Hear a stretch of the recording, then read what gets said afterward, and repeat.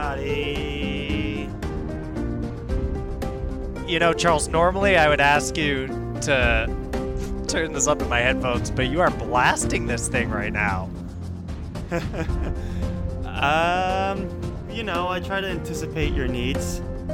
I think you anticipate a bit too much. This might be the first ever. Please turn this down a bit in my headphones there, Charles. Just okay, yeah. Okay. Wow. But now that it's at a normal rate, I'm going to have to ask you to turn it up. You know what? I think that window is past. Maybe just run it Hello? back. Run it back another time there, Charles. That would be a first for the show, and I don't know if we're ready for such a technological accomplishment. Of playing the theme song twice. Of playing it twice. It's a day of firsts, though, on the FDF podcast. It is. What a great segue. Would you like to explain why it's a day of firsts? Because I don't think we've ever covered a TV show before, and today we are discussing The Witcher Season 1 of the TV series on Netflix. That's right. Today we're discussing our first ever TV series, The Witcher, on Netflix. Yeah, I'm excited to get into this. This basically just happened because Charles spoke about Geralt and his favorite protagonist. It's true. And we got into what I thought was a pretty interesting discussion around what makes Geralt interesting, and I kind of never got into The Witcher before that in any way, Charles, because I think somehow I had this misinterpretation of The Witcher as if it was just like a Basham show about like fighting monsters without any depth to it. So I was kind of like, I don't know if that's for me. Because it was a video game or what? I guess it was a combination of a video. That it was a video game, and that I knew it was about a monster hunter, and I also my friend Alex, who watches the show, I kind of sometimes assume that if he's into it, then it must be like a meathead show, which is not fair to Alex. I'm sorry if you're listening, Alex. You're a man of much depth, but I don't know. I misinterpreted a lot of things, and then you, Charles, were saying that a lot of it deals with these matters of morality that Geralt has to grapple with, and I think those are the true enemies that Geralt must face are these moral questions. Yes, on the surface, he is a man who's paid to kill monsters, but then you have to ask yourself, who's the real monster? And that's the question. Fair. That is what is discussed in the Witcher series. So you were inspired to watch it based off of my discussion in our protagonist series. Is that what you're saying? Well, yeah, we do the character series, and we did a protagonist episode. I guess hopefully that's been released by this point. It should have been, yeah. It should have been released on August 23rd. Oh, all right. And this will air right after that? Right before that? Yeah. No, right afterwards. So that will air on Sunday, and then this will air on Wednesday. Oh, great. All right. That's perfect then. Yes. Because as the fans may or may not know, we are currently still dealing with the fact that Charles and I recorded a bunch of episodes in advance. Yeah, like 2 months worth. Yeah, so we're trying to catch up and get live because we actually didn't expect that you listeners would be out there and like engaging with us on social media for a long time.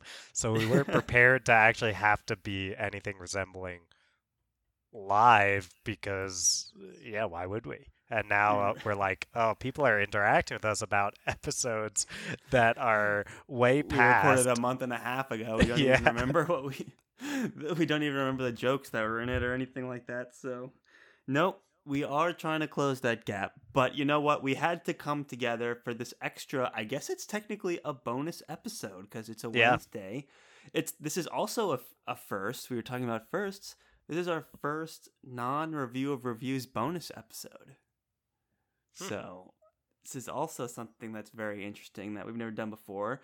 We're just trying to get more content to you guys. This means that in 2 weeks we will have gotten 4 episodes, which will be another first for us. It's a lot of content. Yeah, and it came about because literally I got interested after hearing Charles talk about The Witcher, and I almost started reading the books at one point, but I wanted to save that for Save it for the friends show. pitching fantasy. Yeah, so I was able to hold myself off by watching the show, and then I was like, look, if I'm gonna watch this whole show anyway, it's a fantasy show that probably a lot of our listeners are interested in, then might as well record an episode about it. So here we are. Yeah, and at this point, I would say I'm almost done with the series. There's several books. There's like a couple standalone books, and I've read those.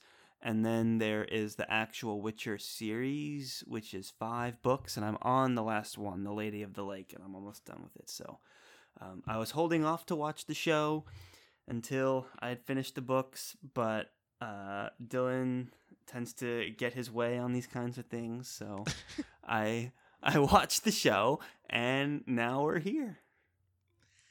The bitterness in Charles's voice comes from the fact that we initially set out to watch all of Cursed and then record an episode of that. And because at this moment in history, Cursed is like the #1 watched show on Netflix, and Witcher has been out for a very long time.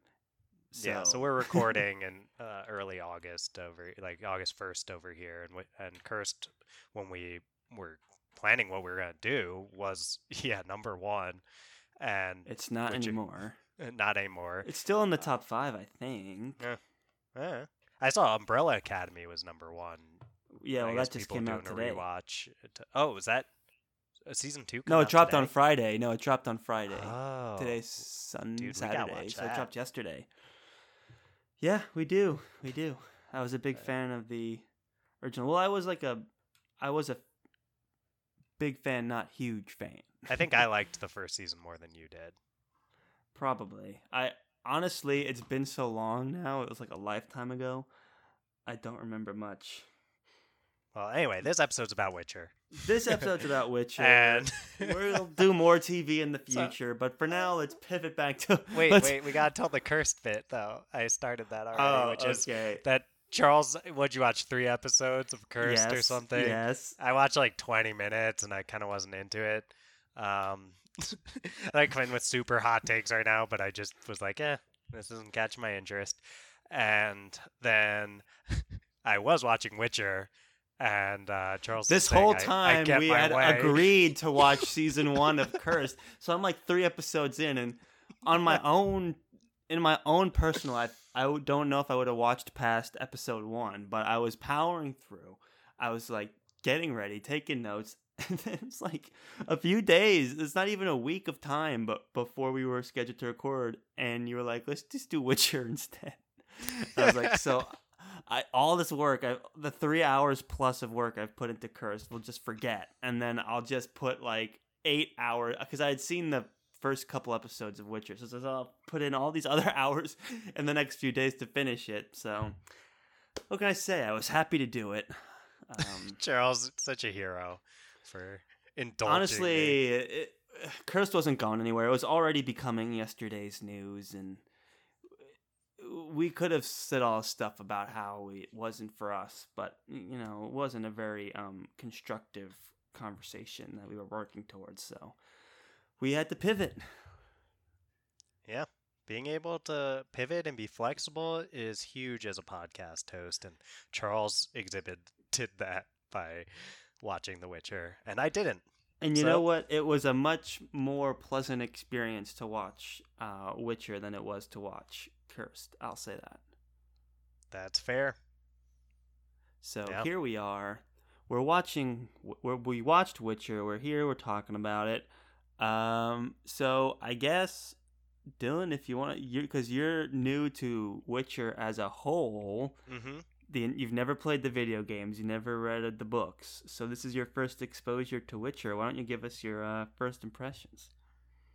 Well, I touched on this a little bit already, but I really enjoyed just this overarching concept of exploring when something is technically a monster, or even if it is a monster, like, should we actually kill this thing? And I liked grappling with all that. Like if this person used to be a human, usually a princess, because like every other character is a princess in The Witcher, at least the TV show.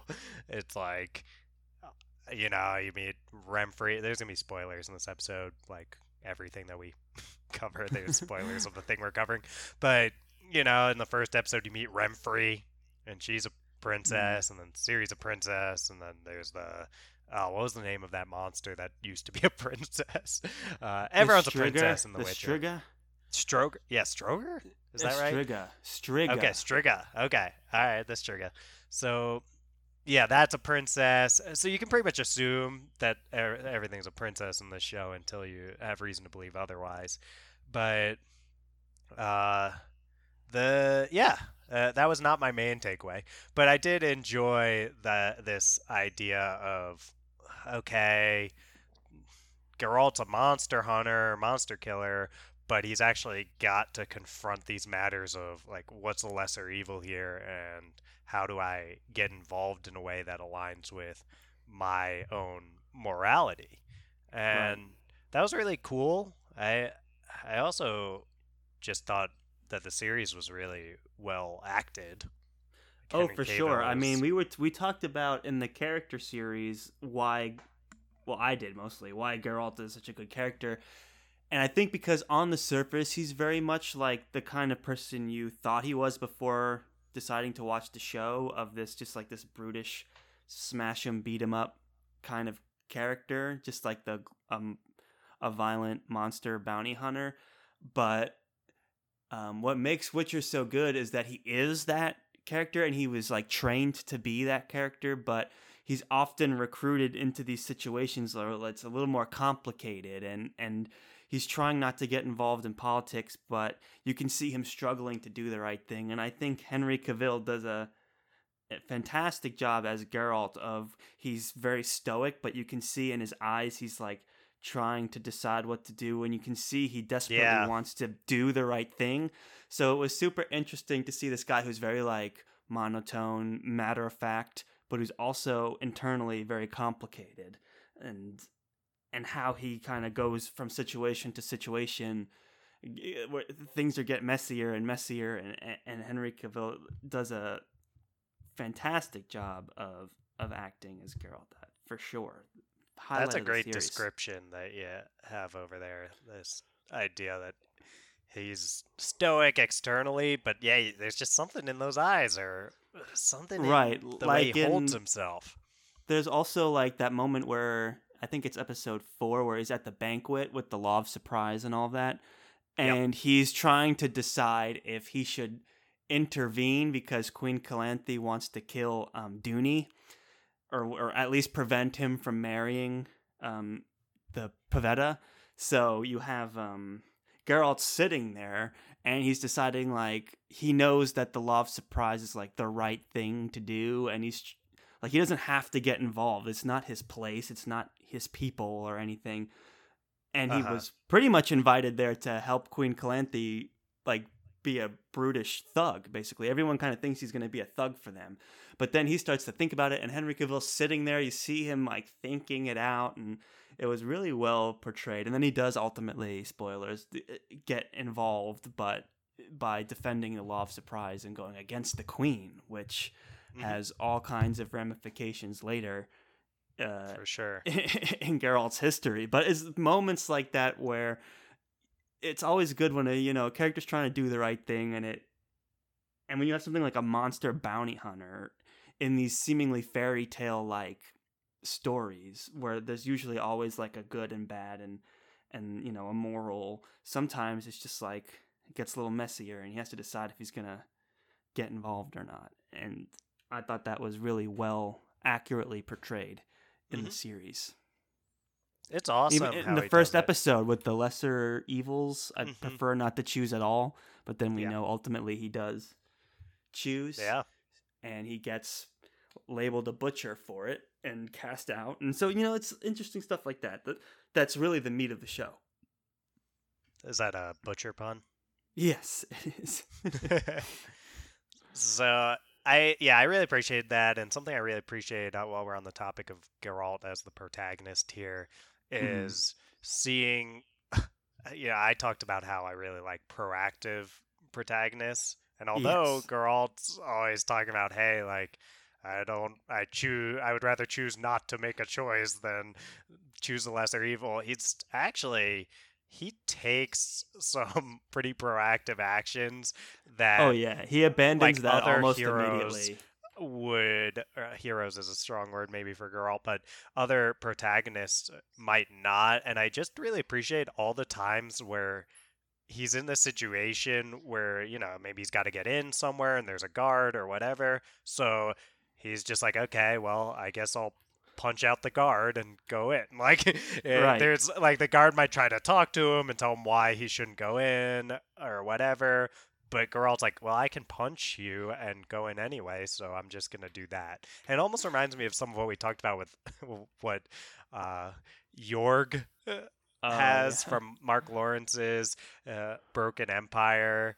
Jorg's very different in a lot of ways from Geralt, and he's a way, way worse person than Geralt is. Yeah, Geralt is Um, very noble, and and yeah, and and York doesn't have a noble bone in his body. no. But that attitude of like when something has to be done, then it no longer really matters what's in your way. You're just gonna go and do it, and I Yes. feel like that's Yes. something I really like about Geralt. Right, and that's shown right away in episode 1 when he's in Blaviken and he just kills all those guys in the street.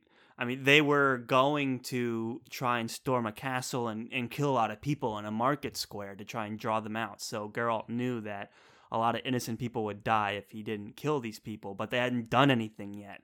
So it just looked like Geralt just walked up to these Yep. people and killed them all. So but it wasn't a question for him of how he would be perceived. It was the noble thing to do once he decided that, like, I don't really have a choice. I tried to give her an option to like walk away from all this, and she didn't choose it. So now I have to get involved, and he definitely pays the price for a while there of being labeled the butcher of Blaviken. So no, that's what makes Geralt a good character. It's what makes The Witcher a good series, certainly. For sure. You're talking about that first episode. First off, the fight scenes were so well Yeah. choreographed, especially in that Yes. first episode, I felt like, but throughout the show. And I mean, I guess it's no surprise to anyone that Henry Cavill can do a really good fight scene, but Yeah. it was incredible. His acting and just the way those things are choreographed. So I want to mention that. Yeah, and even like the monsters were all super cool. Also, you could Hmm. tell they put a lot of production value into this show, and like it starts off right off the bat with the Kikimora, and I thought that was a lot of Yeah. fun and very entertaining. And I think maybe my favorite episode was the one where he is fighting the Striga in the abandoned section Mm. of the castle, and but yeah, there's so many cool like fighting set pieces throughout the show, and they look fantastic, and Henry Cavill does a great job of like learning how to hold a sword and things like that. Like he's really terrific. So Yeah. that was another very strong part of the show, definitely. I really liked Renfrey as a character. It was a shame, I guess, spoilers, to see her have to go down in that first episode. She was a great actress. Emma Appleton, apparently. Uh, I don't know. She was a cool character, and I think like She was. the arc made sense, like that it went that way to set the tone for the rest of the show. Like she didn't really have a place in the story besides the one that she played. But But she had a it lot of is, charisma for yeah, sure. I felt like yeah, there's so many like some of my least favorite casting was with all the mages. I thought yeah. most of them outside of Yennefer had no like pizzazz to them at all. It was Yennefer, and then it was what's the name of the guy that was a Stregobor who was fighting against Renfri, and he was even just like just kind of a jerky character. So, Hmm. and I mean, I love Yennefer as a character. She's for sure is way up there, especially in the books. But yeah, I just they didn't have as much charm for me. So characters like Geralt and Renfri, they were definitely much more entertaining to watch. For sure. I mean, that first scene where she just kind of like chugs the beer, and then Yeah. it's like, like, ah, this is a princess. Like, that's interesting. Uh, I don't know. She was really a cool character, so I was sad to see her go. I think, yeah, I was in that last episode. I remember thinking, so Oh yeah.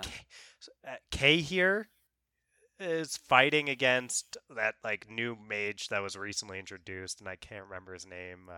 So I'm kind of sorry about Who was that. fighting against the new mage? Kay here, the guy who was chasing after Siri and then had the doppelganger uh, Oh. that was Oh yeah, taken. yeah, You know what I'm yeah. saying? That guy, the knight of Nilfgaard.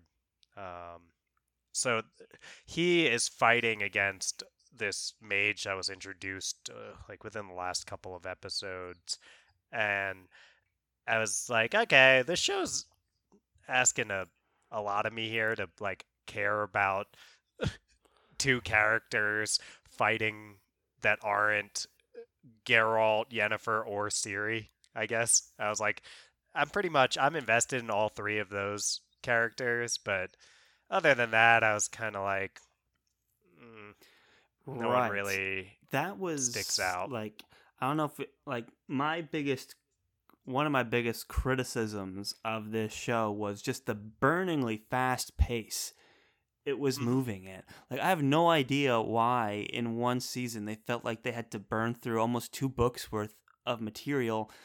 For me it always felt rushed, and all these great moments with great payoffs seemed to have like they had to just keep it moving. So you never got to like sit with any of these characters eh, except for That's the main totally fair. three. And then the whole season ends where all of these mages are fighting, and you're like, so what exactly? Like, am I supposed to feel anything for these characters? Because they weren't very charismatic in the first place. They weren't very memorable in the first place. And then now we're already rushing to this end piece of a huge mage battle, and it's like that's how the show ends. So it's like, okay, well, I was never on board with any of this. At least they're gone now, so we can focus on other stuff, I suppose.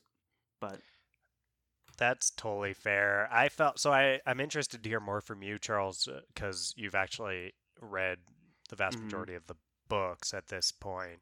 mm-hmm, But my impression without having read the books was I felt like the the pacing of the show did ask the viewer to do a lot of I don't know, just kind of like rolling with what they're doing now. I mean, even just with how it's like, okay, well, I guess, yeah, maybe this is a bad example because of the role that the Jin potentially played in this. But I was like, okay, I guess mm-hmm. Geralt and Yennefer are like really into each other all of a sudden, and I felt like Right, especially when it happens because you don't yet know the role that the Jin may or may not have played in that. Um, just kind of like music starts playing that indicates like, oh, this is the kind of music that means they're gonna start kissing each other. And I was like, oh, I guess they're about to kiss each other. But I wasn't like yeah, feeling the build up besides the fact that these are like two people that are like you know I guess like right, attractive people who are near each other. I guess Right.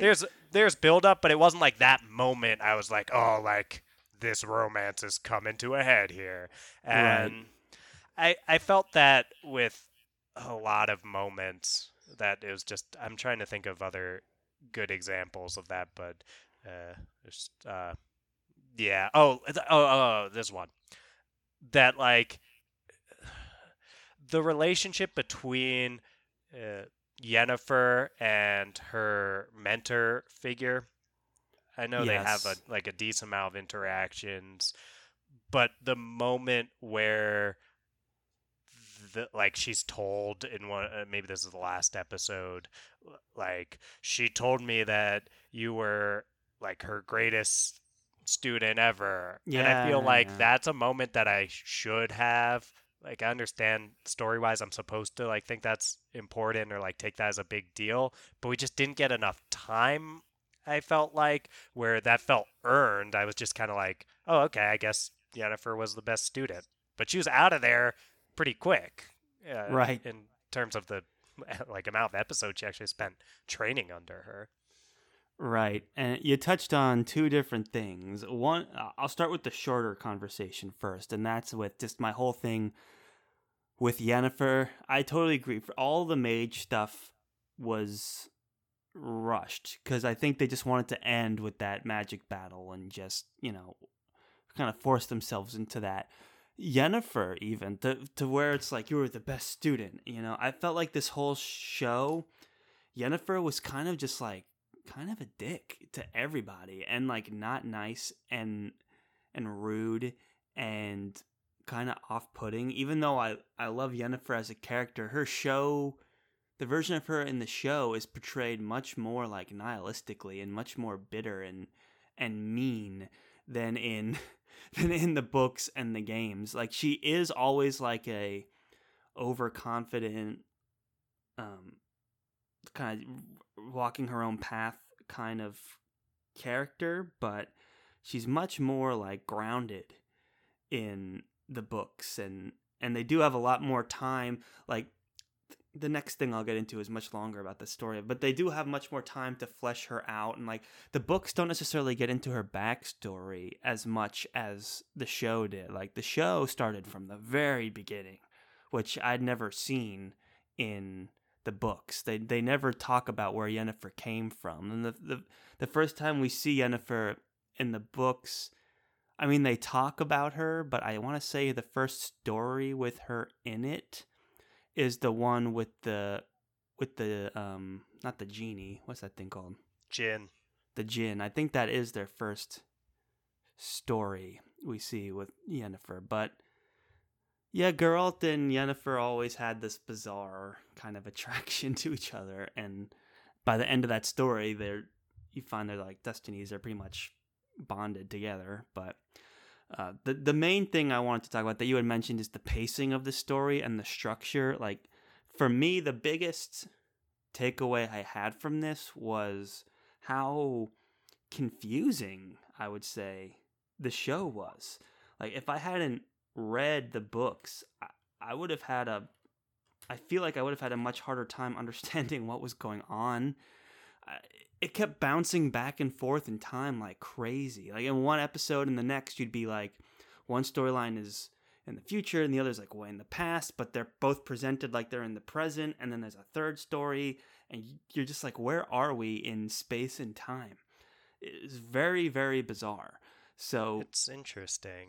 the I'll just explain super quickly so this first season of TV pretty much gains all of its inspiration and stories from the first two books in the Witcher series. So the way the Witcher series works, there's two books that are considered like short story collections. They're just like 300-page novels that have a bunch of different short stories in them with a framing device around them. And the way the last short story, like it starts with the Striga short story, is the very first time we meet Geralt in the first Huh, book called The Last Wish. that's And then interesting. the second book, The Sword of Destiny, ends with that story much more where Geralt and Ciri meet each other in that cabin.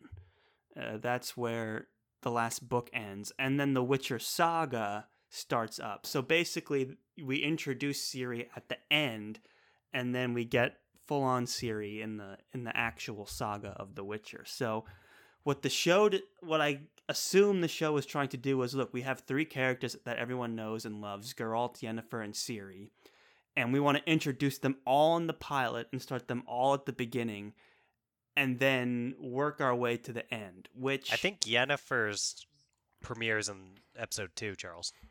Okay, well, basically, they didn't show any Yennefer at all in episode 1, huh? I think Yennefer, like, episode 2 starts with Yennefer. Okay, but basically they have these three characters and they want to tell all their stories at the beginning, from the beginning, which is not how the books did it at all.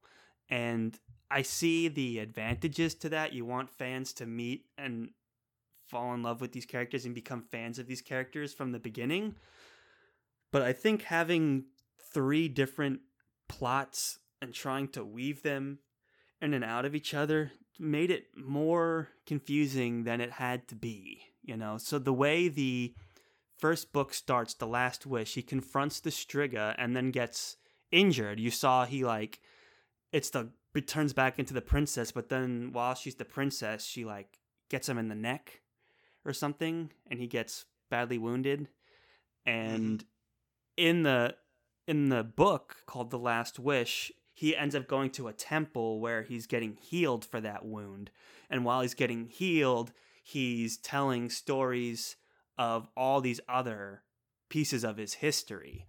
So it becomes like a framing device. So when you hear stories like The Law of Surprise and The Butcher of Blaviken and all these other things, it would always come back to this framing device that is him healing in the present day. And they talk about Yennefer, and I think Yennefer might even show up. I can't really remember, but they talk about it. So it gives you, it's almost just like an anthology of Geralt being a badass and you getting to know him. And it's all these cool moments.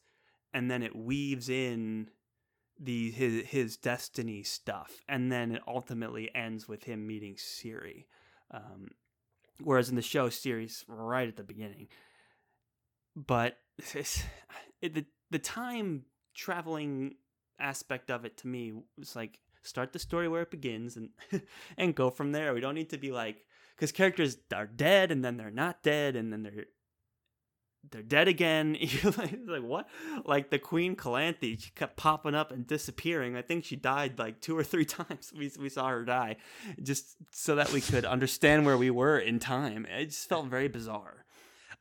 Yeah, that's interesting that you're saying all that. I think as someone who didn't really come into this with any understanding of the timeline of Witcher, or really anything about Witcher besides the very superficial stuff I was mentioning earlier. And I'll say there was a point early on where I was kind of confused, basically when the Queen is still alive in the Law of Surprise episode and things like that. And I'm like, wait, where's, like, that's not Ciri. Like, yeah, right. Like, exactly. Yeah. I thought it was very demanding of the viewer for no reason, except they wanted to tell everyone's story from the beginning. Yeah, and I think I wonder how much of that could have been solved by just being more straightforward with, like, even just putting the timestamp on, like, what year it is or whatever. Or even what I would have maybe encouraged them to do was, and it might be hard for someone to do, is like hold back on the series storyline. Maybe even wait till the end of the season. You know, it's like tell Geralt's story and Yennefer's story. You could too, and then have the Law of Surprise, and then get to the battle, and then have the Queen die only once at the moment when she's supposed to, and then you pick up the story from there. It was just too confusing with all this other. I mean, I liked Ciri a lot in and this. I think that's why they decided to Freya go the way Allen they did a great job portraying her. She has some really good moments. I was very impressed. Like, when she's told by the person she was traveling with, Dara, I think it is, she's told by him, like, hey, you're gonna have to find some new family, basically, and she's like, obviously very upset by it. That scene, I was like, ugh, she's got chops. So Yeah. I was impressed by the main three, like all of their acting, Oh yeah, um, me too. I thought they were and all fantastic. that I think that does a lot of the work for making this show good.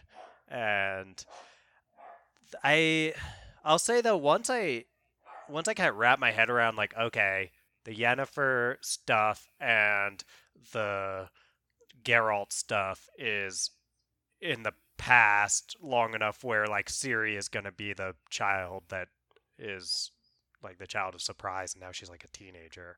So I don't know. I think if you, it is asking a decent amount, but I think like literally just understanding that one thing that like, okay, if we're seeing Geralt and we're seeing Yennefer, we just assume like that's the past, but that kept moving, to my knowledge anyway. Like that kept moving forward within its own timeline, as did Ciri's story kept moving forward within her own timeline. So I think like all you need to know is that, and everything else is it pretty much falls into place. So there was a moment of confusion for Yeah, me, I think but it I would think take a you're few episodes of being confused before you get a handle of it, but it's not many. It's maybe 3 episodes. Like um but it does take a little while to understand where we are. But I I see guess, why they did yeah. it. Like I don't think it was wrong the way they did it. It's not the way I would have gone about it for sure, but it is a way and I respect it. It's a good way to introduce every character at the beginning, which generally in a show you want people to, fall in love with the main characters right away. So I get it. I find myself resistant to the idea of writing out a character I really liked, but I could see how someone, in terms of Siri, like writing her out the first season. So I think I could see Yeah. how someone who's read the books and like seen the merits of doing this a little more slow roll would be coming in saying like, it's better that way. But yeah, as someone who's only seen the show, it's like, Yeah. why would you And take then for out things, someone I really liked? and then I do feel like the pace was so fast also because For there's a sure. whole bunch of stuff like that Striga stuff is a really great story that kicks off the whole series in the books that, there's a little bit more political intrigue that gets involved in it and it's got this very gothic fairy tale like tone and it's very much a great way to start. So that was kind of missed. And then, like you said, you felt the stuff with Renfrey was rushed. It is only one story that's told in the books as well, so she doesn't last long in I the don't know if books I'd either. say it was rushed. I just I like, when you like a character, you Hmm. wish you could get more time with them. But I They, do kind of think like her you do story get got more told. time, but I think the character in the books did a great in the show. I mean, did a great job. Like I didn't really think twice about the character in the books because it was like one story and it was an Hmm. early one. But like, and she's very charismatic and impactful in the show. But the one with like 3 jackdaws and the dragon, that was so insanely rushed. Like, there's so much stuff that happens in that story that was skipped, like blown through. I was like, wow, you have this opportunity to tell this whole story and you're on a Netflix show, which could theoretically like never end, but you decide just to like burn through it.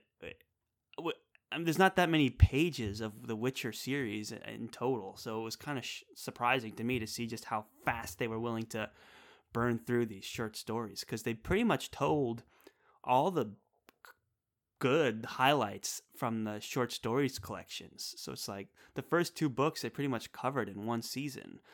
There's a bunch of other stories in them that I'm sure they'll tell, but those were the main ones, and it was Can I mention something about ambitious. Yennefer while we were talking about some of this pacing stuff?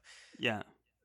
I think this is the example I was reaching for with her and couldn't think of before is how quickly she goes, at least in terms of the pacing of the show, not in terms of like the decades or whatever that passed. Hmm. The How quickly she goes from this like I'm gonna give up whatever I can to change these things about myself. And yeah, of course, it's cool that I like won't be able to ever have a baby. Like that's not even something that seemed to be on her mind so much.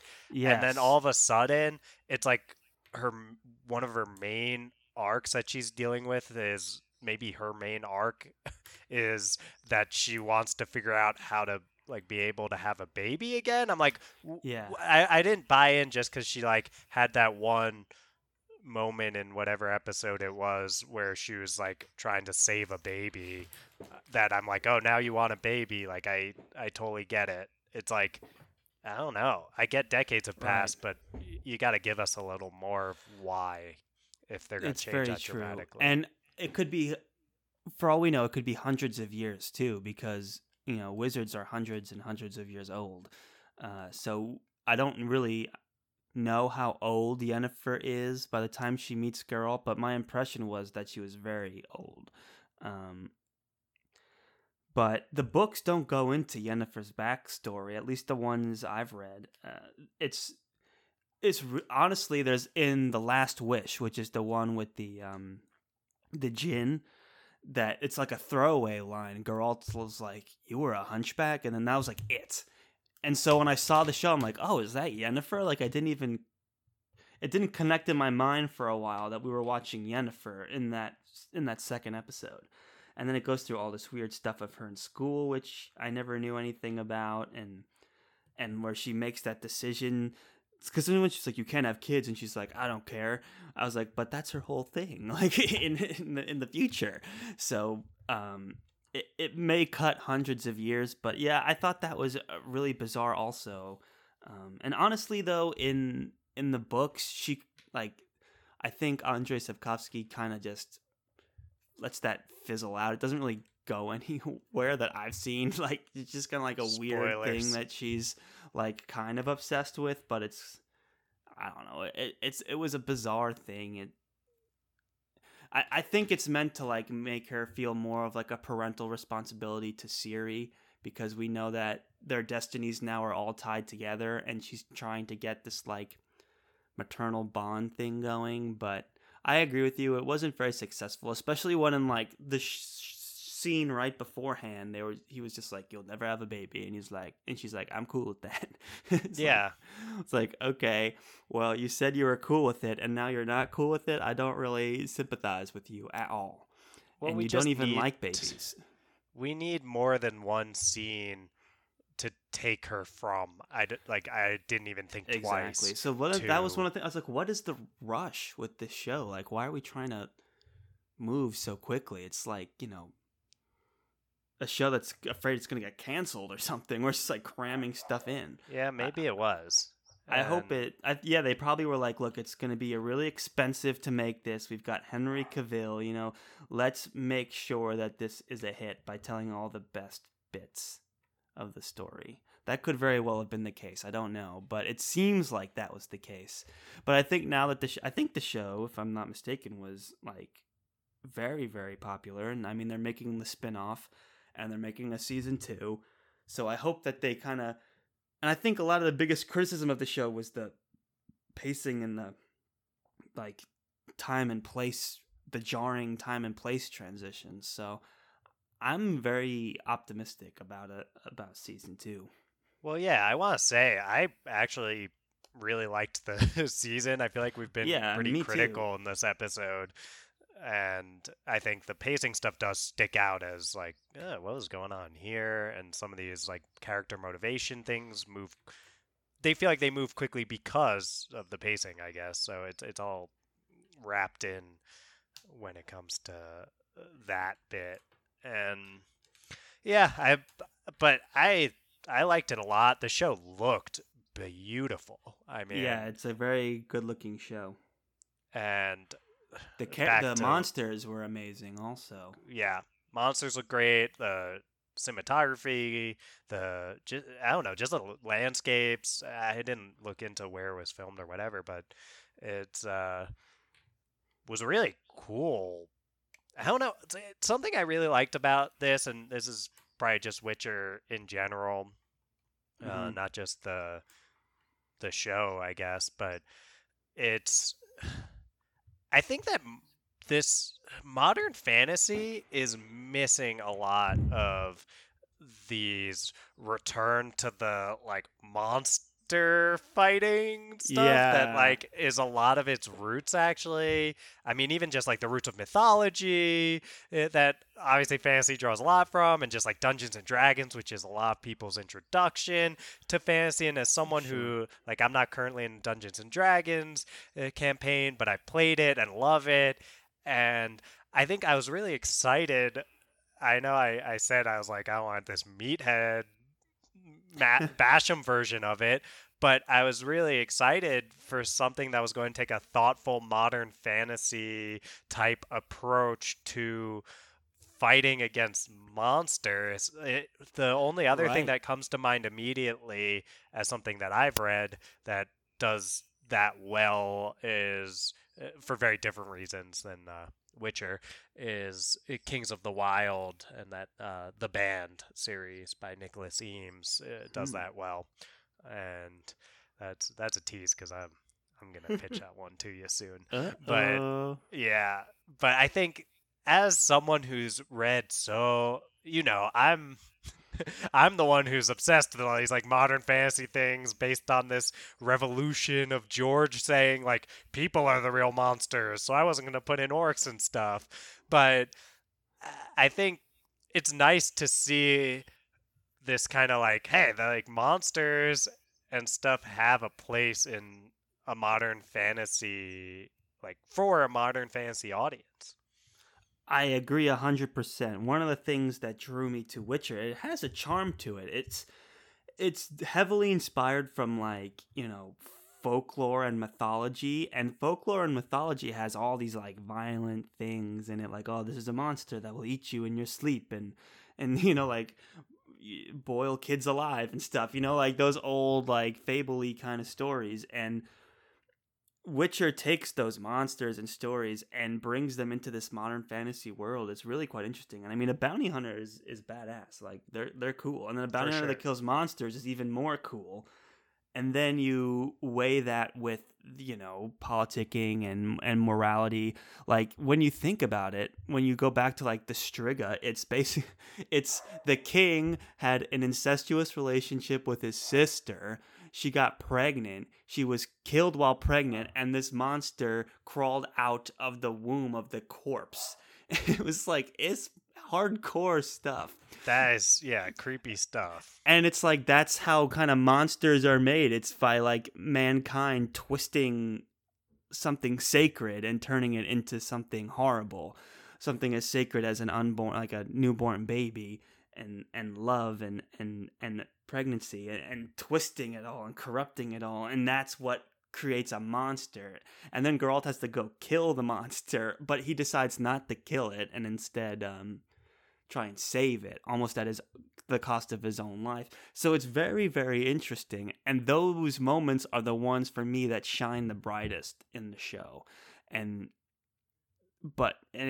that's what makes it so good. And all those scenes are done incredibly well, like the Kikimora, the dragons, the Striga, the even that poor like weird monster thing that night guy just like killed. It's like cut off Yeah. all the limbs and then started hacking it. You're like, wow. Like they all looked, yeah, incredible. So it really made that show come alive. So yes, as much as I like had reservations about the time traveliness of it and the pacing of it, it is an incredibly well produced show.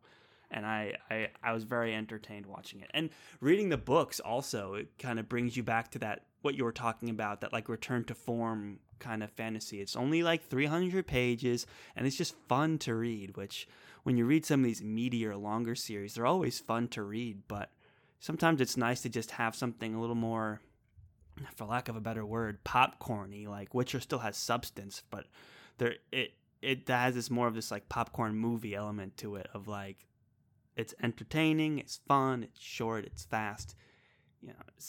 And I think the show captured a lot of that really well. Well said, Charles.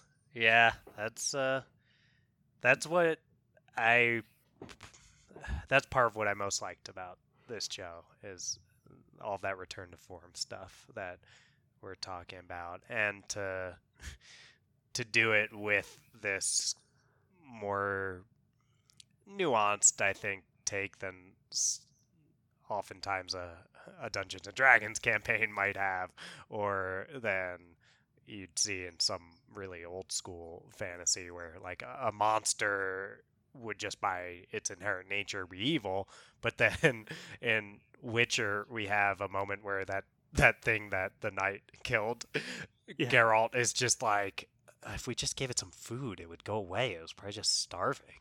Yeah. And I really like that.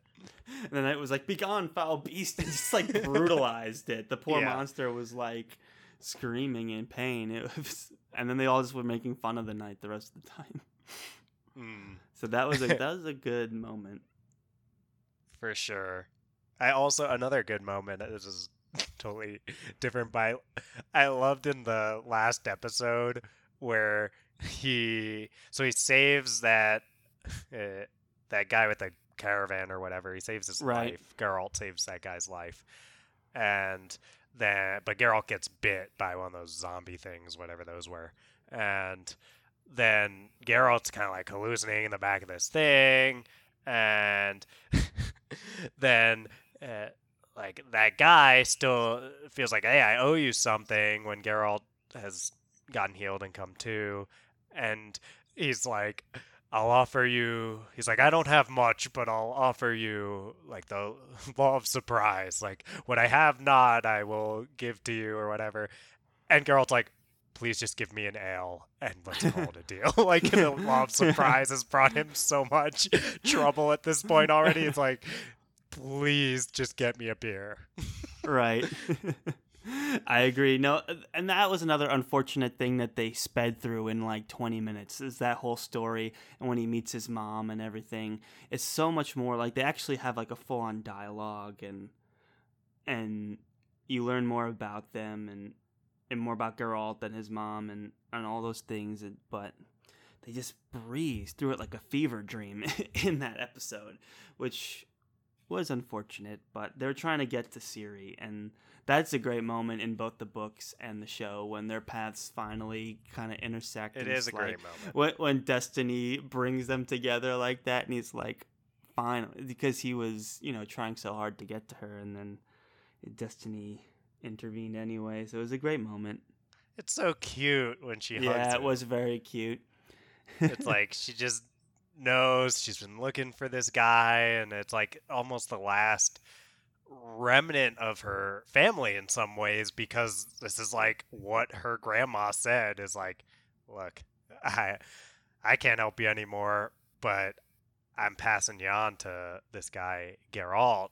And she just knows it's him. I did like Calanthe and how she kept trying to trick Geralt and that was fun. Just prevent Destiny from taking her granddaughter away, and like tried to hide the kids and tried to prevent Dooney from marrying her. She's not afraid to like confront Destiny and shake things up, and it was a fun character. It was sad to see her go, but she's another one that had to go. For sure. Well, that's any other thoughts on The Witcher that you want to discuss here, Charles? I would say, like, what did you think of Jasker and his music, the bard? Oh, I was thinking when I said there were only 3 characters that I was like really invested in. I'll say a little bit after I said that, I was like, oh, I did like the bard in my head. It's so funny. I was so confused. I was like, wait, what are they calling him? And I had to do some research. So Andrzej Sapkowski's Polish, right? So the books were written in Polish. And when they were being translated into English, I read that apparently Jasker is a flower, but it translates to buttercup or something like that. And I guess the English dandelion, apparently. No, it translates to buttercup, and the translator was like, I'm not naming this character Buttercup, and named him Dandelion. And instead. And then the audiobooks, it's funny, it's the same audiobook narrator, but for the short story collections, he calls him Dandelion. And then when the saga starts, he switches it to Dandelion. Oh and my, that's so I'm funny. so confused. And but then I guess the show decided to just keep the Polish name Jasker. So I That's a was fair call. I That was a agree. good portrayal from Joey Beatty. I hope I'm pronouncing his names correctly. Yeah, that Um, is difficult. It's a difficult thing to do, to be like that, bard, charismatic type. You don't want to come off cringy. You don't want to come off like a Johnny Depp wannabe. You're trying to be like the comic relief. That's a tough role, especially in the he series nailed like The it, Witcher. And yeah, I thought. I would I agree. I mean, think he did a I great never job. thought he was cringy or Oh anything no, me like neither. I'm that. saying that's the risk that comes with that kind of Yeah, role. yeah, yeah.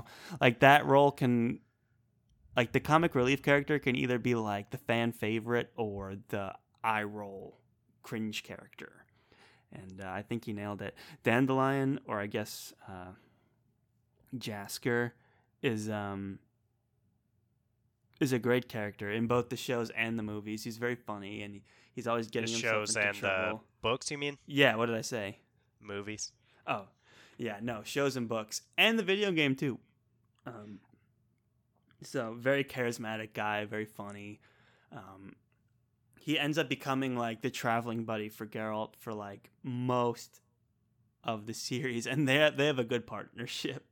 Like for some reason, Geralt like is acting like he's tolerating him at all times, but they actually develop like a really close friendship, and you can see that in the show where it's just like, why am I traveling with you? It's like, just leave me alone. But he can't just seem to quit him. They're just too close. They're just buddies. Well, I And thought that as these things went with the pacing and stuff like that, I felt like their relationship, they got down perfectly the pacing of yes, that in the show. yes, Like they yes, never tried to make you believe they were further along than they actually were. And you did get this agreed. idea of a lot of this time passing, and it it never felt to me like it felt with a lot of other characters and their relationships and stuff. It never felt like we were being asked to believe more than what we've seen.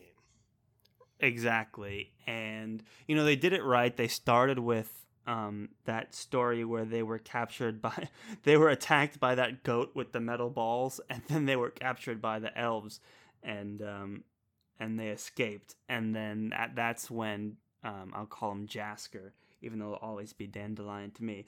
Jasker writes that song with all those embellishments and basically makes Geralt famous. And that was a great way to start it. And that was a great song. I like that they wrote that song and made it like a big thing. And it was a really great moment. It is really good. I always love a good I mean, bard that's character. another. Well, yeah, that's a thing, right? That's another thing that I appreciate about this in the Dungeons and Dragons type feel to it, where it's just like bards are awesome. Bards are a critical part of a good D&D party, and when they're well done, they're a lot of fun. And to just unabashedly have just like a bard and to play the trope straight, but do a good job of it, I appreciate that. Yeah. No, it's a They're lot not of trying to fun. subvert the bard or anything. They're just, No. hey, here's a good bard. Yes. There's a lot of Witcher that's like hey, here's just a good classic fantasy tale, and the show stayed true to that, and I'm a huge fan. Netflix didn't meddle too much with the source material. It'll be interesting to see if they go like really into the Witcher saga, or if they'll kind of tell their own tale. I'd be happy with either one, honestly. But Dylan, are you gonna pick up the video games now? Or at least Witcher 3? Really, what I will play Witcher 3 at some point. That is pretty much a guarantee. All this comes down to, and we can have some off the air conversations because they probably won't be interesting for listeners, about just story wise what the best way to The go games about to this tell is, their because I own want to. thing. I feel like there's got to be like some serious spoilers to playing only Witcher that 3 when I characters haven't read may any or of may the not books. be dead, like if that's Mhm. that might be the only thing. But even then it's hard to tell where in time you are. All right. Like Well, I mean, if it's go ahead, the Charles. books Sounds and like the you. show tell the same story so far. It's like if you were to read the first two standalone books, like the short story collections, you will have gotten everything that was in the show for the most part. Mhm. But if you played Witcher 3, it would be in the very, very distant future. And like Ciri is like a young woman. She's like maybe early 20s, I guess, in Witcher That's 3. a spoiler. So it's like, is that a spoiler? I mean, you're playing pretty fast. You're playing pretty fast and loose with your series knowledge and your Ciri knowledge. I mean, this isn't. It's not like a series that's can really be spoiled. That's as far as I'm concerned. It's just like a story that keeps going, and like the stuff that happens is fun and exciting, and it goes and goes and. Yeah, no, I'm not overly concerned, honestly, myself. I just, I fear for the listeners who come in thinking, I've seen the show, I'm safe. Recommend reading it, I would be like, you're always safe. This is a safe space. It's not. I don't know if it's spoiler free for the. It's like very We've never gentle. promised spoiler free for the book series. I think if you tune into a Witcher TV thing, then you have to have seen it. Yeah, you have to have seen the show. But is it fair game to reveal things about the story that happened down the line in the book series or that are portrayed in the video game? I don't know. I mean, you tell us, listeners. You tell us. I think the games are their own thing, not related to the book. The book and the show seem to be intertwined, but the game is out in its own stratosphere. That's the impression I get. Okay. I mean, if you're feeling that, having played the game and also I'm like in the first quarter of the game, but yeah, I'm almost done with the book series, and it seems like the games take way past anything I've read in the books. So. Oh wow. Yeah. That's an interesting choice. I mean, I would assume. Again, it's kind of hard to tell sometimes.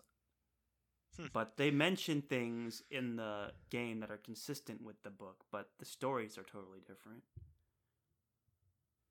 Well, I'll pick it up at some point. That's pretty up. much a guarantee. I hear it's a great game. I'm It is. enjoying the Witcher story, so I'm not gonna and who overthink knows, this one. maybe the Witcher will appear on a very soon upcoming episode of Friends Talking Fantasy. We'll see. When I say very soon, it really would be several months because we still have to read Lord of the Rings. But oh, you mean Friends Pitching Fantasy? Well, yeah, in the future, and then maybe even the more distant future than that, if we actually decide to read it. Who knows? Well, that is my choice, Charles. It'll be up to you. It depends on what I decide to pitch. True, but I'll have at least 3 choices when you do. So, but The Witcher is gonna be a strong candidate because I'm into this story, and I think I at the very least would have a hard time making that one my desk rejection. I think I'd want to hear you pitch those books. So mad respect. Anything we should say before we part ways with the fans? Not really. If you want to talk about the Witcher TV show, you can hit us up on the Insta, as the kids are calling it. Hit us up. You can follow us at the FTF Podcast 1 on Twitter. Twitter, yeah. Hit us up on the Insta. Here's our Twitter handle. Well, okay. If you search for Friends Talk, I don't know even what our Insta. Do you even have an Instagram handle? Yes, it's the FTF Podcast. Same with Facebook. Twitter is the FTF Podcast with the number 1. Our email is theftfpodcast@gmail.com. I feel like people aren't gonna people just would search Friends Talking Fantasy. Yeah, but if it was the case where our SEO wasn't as amazing as it is, and a bunch of things popped up and they weren't sure which one is us, it's the @FTF podcast is the unique identifier that would help them find us. That's fair, but I did just type. I mean, maybe it's biased because I'm typing in on the FTF podcast Instagram account. But when I type in Friends Talking Fantasy on Insta, we do come up first. So hopefully that's the case for people who that's not their actual account. Hopefully. And yeah, hit us up there. Send us an email or whatever at the ftfpodcast@gmail.com. Do that. And I'm always down to chat. You know that. We love to chat with the fans. Yeah. We always reply. We have an 100% reply rate so far. That's not true. Well, of all the actual people, and not like spammers and that's a real person, Charles. We had a post that very much seems to be by a real person that I haven't responded to. But I don't know. It was I don't want to diss one of our fans. They're clearly not a fan. It's clearly either like someone who just is texting weird stuff, messaging weird stuff to a lot of accounts, or is a bot. And I think you'd be surprised how many bots are on Instagram, bro. A bot that... It was a very specific message, and it was in keyword a clear... search, like the word faith, for example, and then spam weird messages to anything that says faith. Maybe. Yeah. But the whole thing with the... But they didn't mention anything with the tennis specific stuff? to the post and the profile or anything. That's fair. Maybe it was a bot. If it was a bot, then I don't feel odd about outing them, but... I would assume when it's a long rambling that means nothing and doesn't address anything mentioned in the post. Like, all of our other direct messages have been like, hey, like the show, or what's going on with the show, or, you know, like this, I like this series. This whatever. sounds interesting. Like, yeah. Like, oh, thank you. And then there's like, we love you so much. This changed my life. This is a great we don't get a show. lot of that. I love your opinions. But it would be Charles nice to seems hear. grumpy, but I like Dylan. That one comes up a lot. Grumpy. It comes up never. You put me in these positions where I have to defend myself. All right. Well, with that, as the man who controls the outro music, I'm going to go ahead and play us out. Hopefully this isn't too loud for you. Thank you, everybody, for listening. This has been another exciting episode of the Friends Talking Fantasy podcast. Thank you so much for listening to our bonus episode, a very, very unique first-time series discussion of The Witcher on Netflix. If you liked it, let us know. Thank you all for listening, and as always, go forth and conquer, friends.